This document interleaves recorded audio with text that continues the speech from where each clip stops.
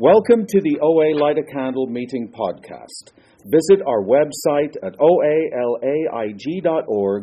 where you will find several speaker feeds with over 800 speaker files, forms for ordering CDs for these speakers, and a place to donate to keep this special service active. The opinions expressed on the Light a Candle podcast are those of individual OA members and do not represent OA as a whole. I would now like to introduce our speaker for tonight, Sarah.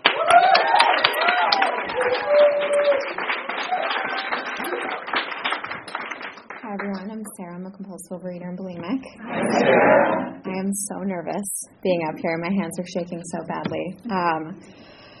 But I'm happy to be here. Rashad, thank you for asking me.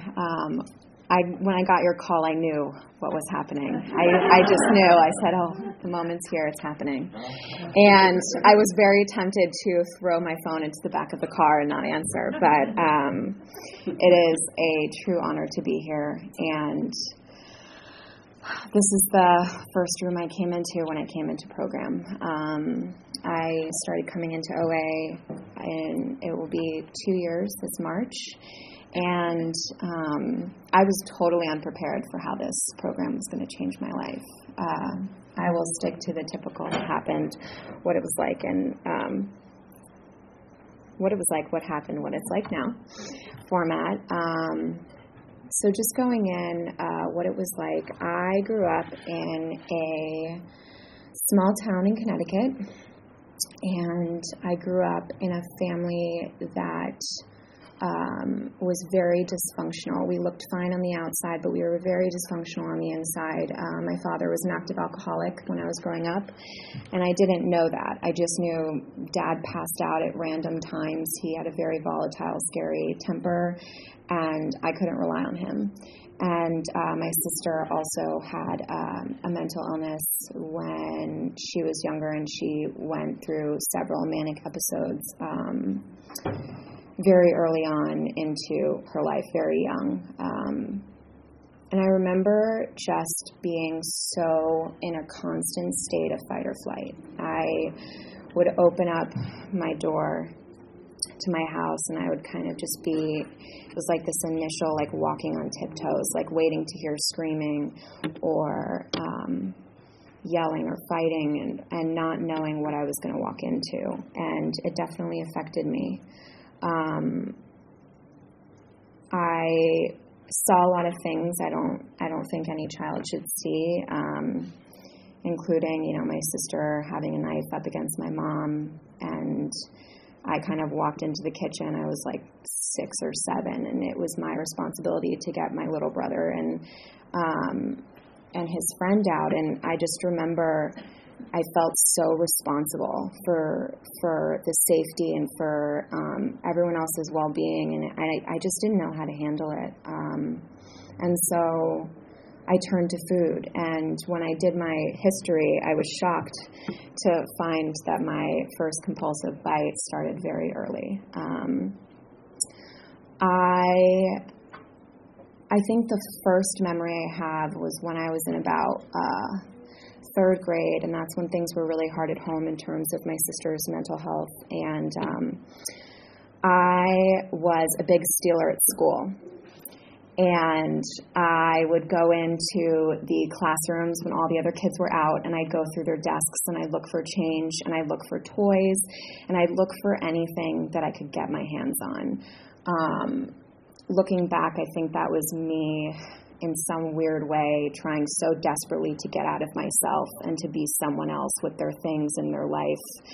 But I was a big stealer, and I was very good at lying.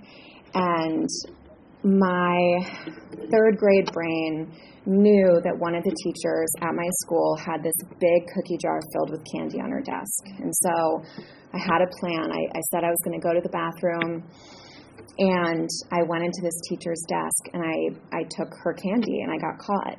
And she came in, and she's like, "Sarah, what are you doing?" And I was like, "Oh, Miss Knox, my teacher, she needs candy for this class demonstration, and she asked me to come and get some."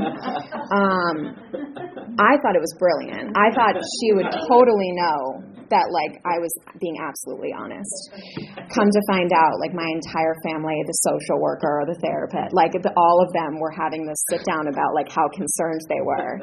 And my father goes, you know, Sarah knew what she wanted. She went right ahead and took it. I think that's so great. Good for her. So that's kind of like, that gives you a little bit of a glimpse into the insanity and the ignoring concerning behavior. And I felt like I could just fly under the radar for the most part. And the biggest feeling that I remember from my childhood, and the biggest reason that I turned to food is because I never felt like I belonged. I was seriously convinced up until my adolescence, honestly, that I was an alien dropped down from outer space. Like, I did not... I was like, there's something so wrong with me. What is it? I suffer from trichotillomania, which is a hair-pulling disorder, so I looked different on the outside, and I was being bullied ruthlessly for it for years. And so I battled with this fear of safety at home and at school, and I just got the message, there's something wrong with you. And I really took that to heart, and I had no idea what to do with that information besides eat. And the food worked for me as a kid. It got me through all of that. It got me through my sister's hospitalization, got me through my parents' divorce. It got me through, scary weekends when I'd have to go and stay with my dad, who was newly sober, and he still had the scariest temper. But his solution was all of the fast food, all of the desserts, and I took it. And when I came into, when I got older, I started dieting, and that kind of perpetuated this cycle of, I would binge, and then I would restrict. I would binge, and I would restrict, and I would, my binges would be so big that I would make myself throw up because I was in so much discomfort. And I just thought that was normal. I was like, oh, people don't live and die by the number on the scale. Like, are you sure? Like, I just thought that was so normal to just constantly be focusing about my weight and placing all the emphasis on the weight. And it was so tiring, but it took me a long time to be willing. And what happened was I moved out here to California. I took a teaching job. And it was a very big lifestyle change for me. And I lived with my auntie, bless her, who I ate all of her food, every last drop, still convinced that she had no idea that all of her food was going missing. None. And bless her heart, she never said anything about it. But she was the first person, I think, in my family who saw that there was something really going on. And when I moved out, I continued to live. I got my own place, and I was facing some issues at work, just struggling at work, and I had some family stuff going on, some mental health stuff, and I just remember begging my doctor. I was like, I need more medication. I need more. This isn't enough. Whatever you're giving me, it's not working. I need more. I need to not feel this way. I need to not be picking. I need to not be eating. I can't stop. I need you to give me something. To the point where I was on antipsychotic medicine, and it was never enough. And I continued to see this doctor, and he had me filling out mood charts. And on the charts, it would talk about, my anxiety levels, my depression, how much I was drinking. He wanted me to mark if I was binging or purging or restricting. And I think it became very clear that he was very concerned, because it looked like a roller coaster. It was like one day I was up here, the next day I was down here, and like the constant thing was binging and restricting. And it got so bad to the point where I was putting myself and others at risk, driving under the influence to get food many times. I was unable to look at myself in the mirror, having suicidal thoughts. Like I just couldn't handle anything, whether it was, my roommate slamming the door or, a difficult conversation at work, like whatever it was, I couldn't handle it. And so my doctor at the time had like a little mini intervention for me, and he was like, you need help. And his recommendation was that I go join the beverage program. And I was so outraged, and I said, absolutely not. And I went over to my auntie's house and started having like a huge mental breakdown. I just was sobbing. I was like, what's wrong with me? He must be lying. I'm going to write a bad Yelp review. Like, he is awful. Like, I am never going to talk to him again.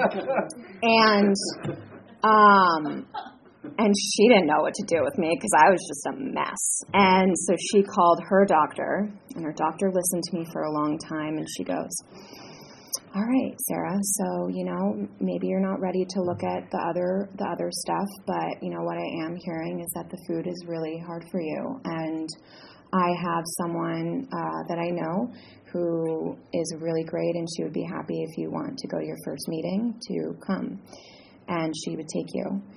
And I remember lying on my aunt's bed, and I was like, well, what else am I going to do? Because I just couldn't do it anymore. I couldn't keep battling with the scale. I couldn't keep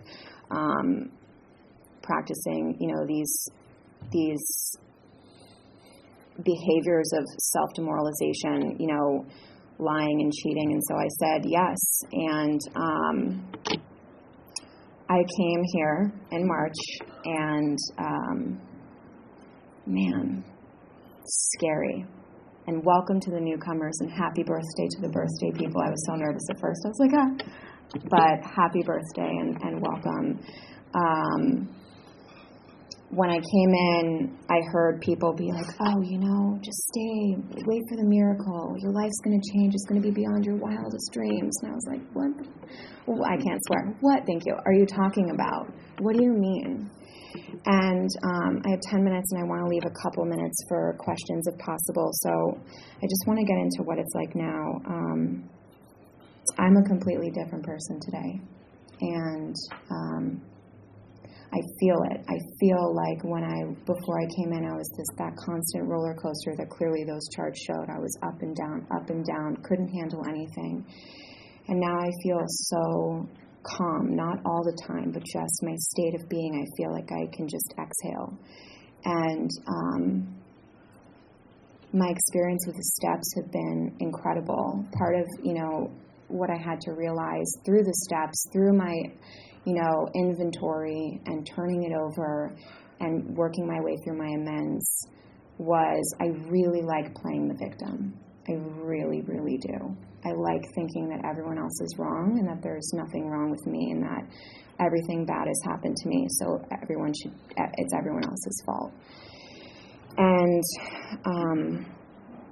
I think the biggest part of my recovery today is the ability to look at my own part and to recognize what my survival traits are, and I try to call them survival traits instead of character defects, because at some point they did help me survive.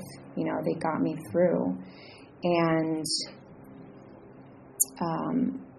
so I've worked all 12 steps, and my relationships have been transformed. My job that I wasn't sure I was going to make when I first came here, I feel like I'm thriving in it, and it's because of the steps in this program and the fellows and being able to be completely vulnerable with you guys. I had no idea who I was when I came into these rooms. I felt like a chameleon. I just took bits of people's personalities and played them off like they were my own. And this program has helped me to really determine who I am, what I want from life, who I want to be. And each step, each interaction with a fellow, it starts to pull down brick by brick all those walls that I've built up around myself to try to protect myself. And my relationship with my higher power, I want to touch on that briefly. In my home, it was a very religious-oriented home, and the word God scared me. I didn't like it. I didn't want to hear it. It reminded me of my father, and he scared me so much, so I was like, anything that he is like so in love with, I was like, it must be scary too, so like I need to run. And when I came in here, I found a sponsor, and she's like, I'm an atheist. And I was like, oh my God, this is so great, perfect. And it actually was perfect, because I don't consider myself to be an atheist, but I got to have the ability to determine what my relationship was going to look like with my higher power, and I got to do it in my own time without anyone, telling me how it should look. And my higher power is, that I choose to refer to as God, is always with me and wants the best and isn't punishing. And I am such a punisher of myself. I love bringing out the whip and, beating myself up for every little thing. And my higher power is someone that's just like, Sarah, I got you, babe. You're good. Like, don't worry. You're fine. It's going to be okay. And that's just another gift of this program. And I just want to close with one more thing. I mentioned that my relationships have been so different. So I have a little brother, and he, for years, my sister kind of targeted me in her manic episodes, and I reciprocated all of that onto him. And he was on my amends list, and kind of, I just was always in his business, always looking at everything he was doing, trying to talk to all his friends, constantly invading his privacy. And you could probably give him $100 and say, go sit with your sister in a room, and he would be like, no, I'm good. Like, even for a minute. Like, he just wanted nothing to do with me, and I don't blame him. And when I went through the steps, I really had to look at my relationship with him and my survival traits and how they had led our relationship astray.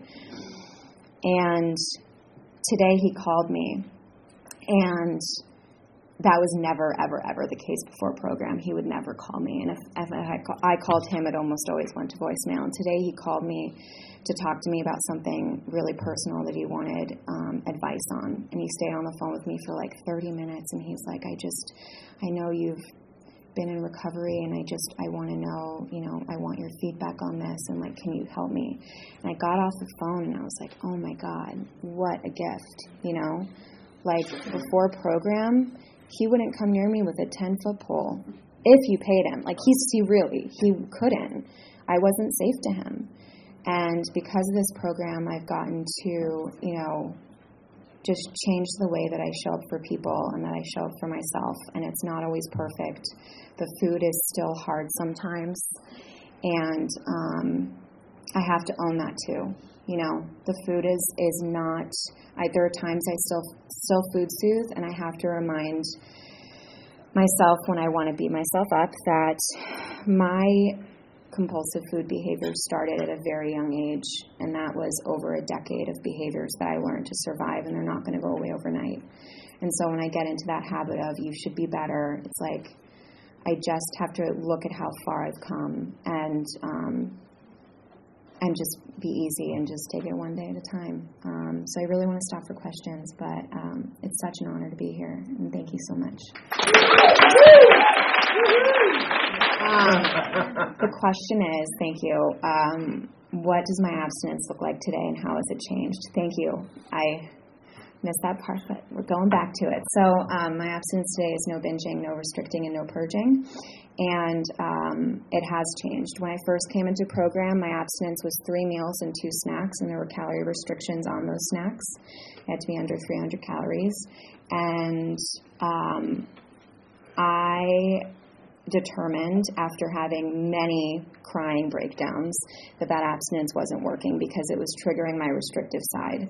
And at 2 or 3 a.m. in the morning, I would be texting my sponsor saying, the snack was 303 calories. Am I okay? Am I good? And after many texts like that, she's like, this isn't working. And so I did some writing, and my new abstinence gives me more freedom. And I know I've outlined what a binge is. I've outlined what restricting looks like for me, and I've outlined what bulimic behaviors in terms of exercise or purging, what that looks like. So it has changed, and, it may continue to change. I don't know. Time will tell. Thank you. How do I interact with my higher power on a daily basis?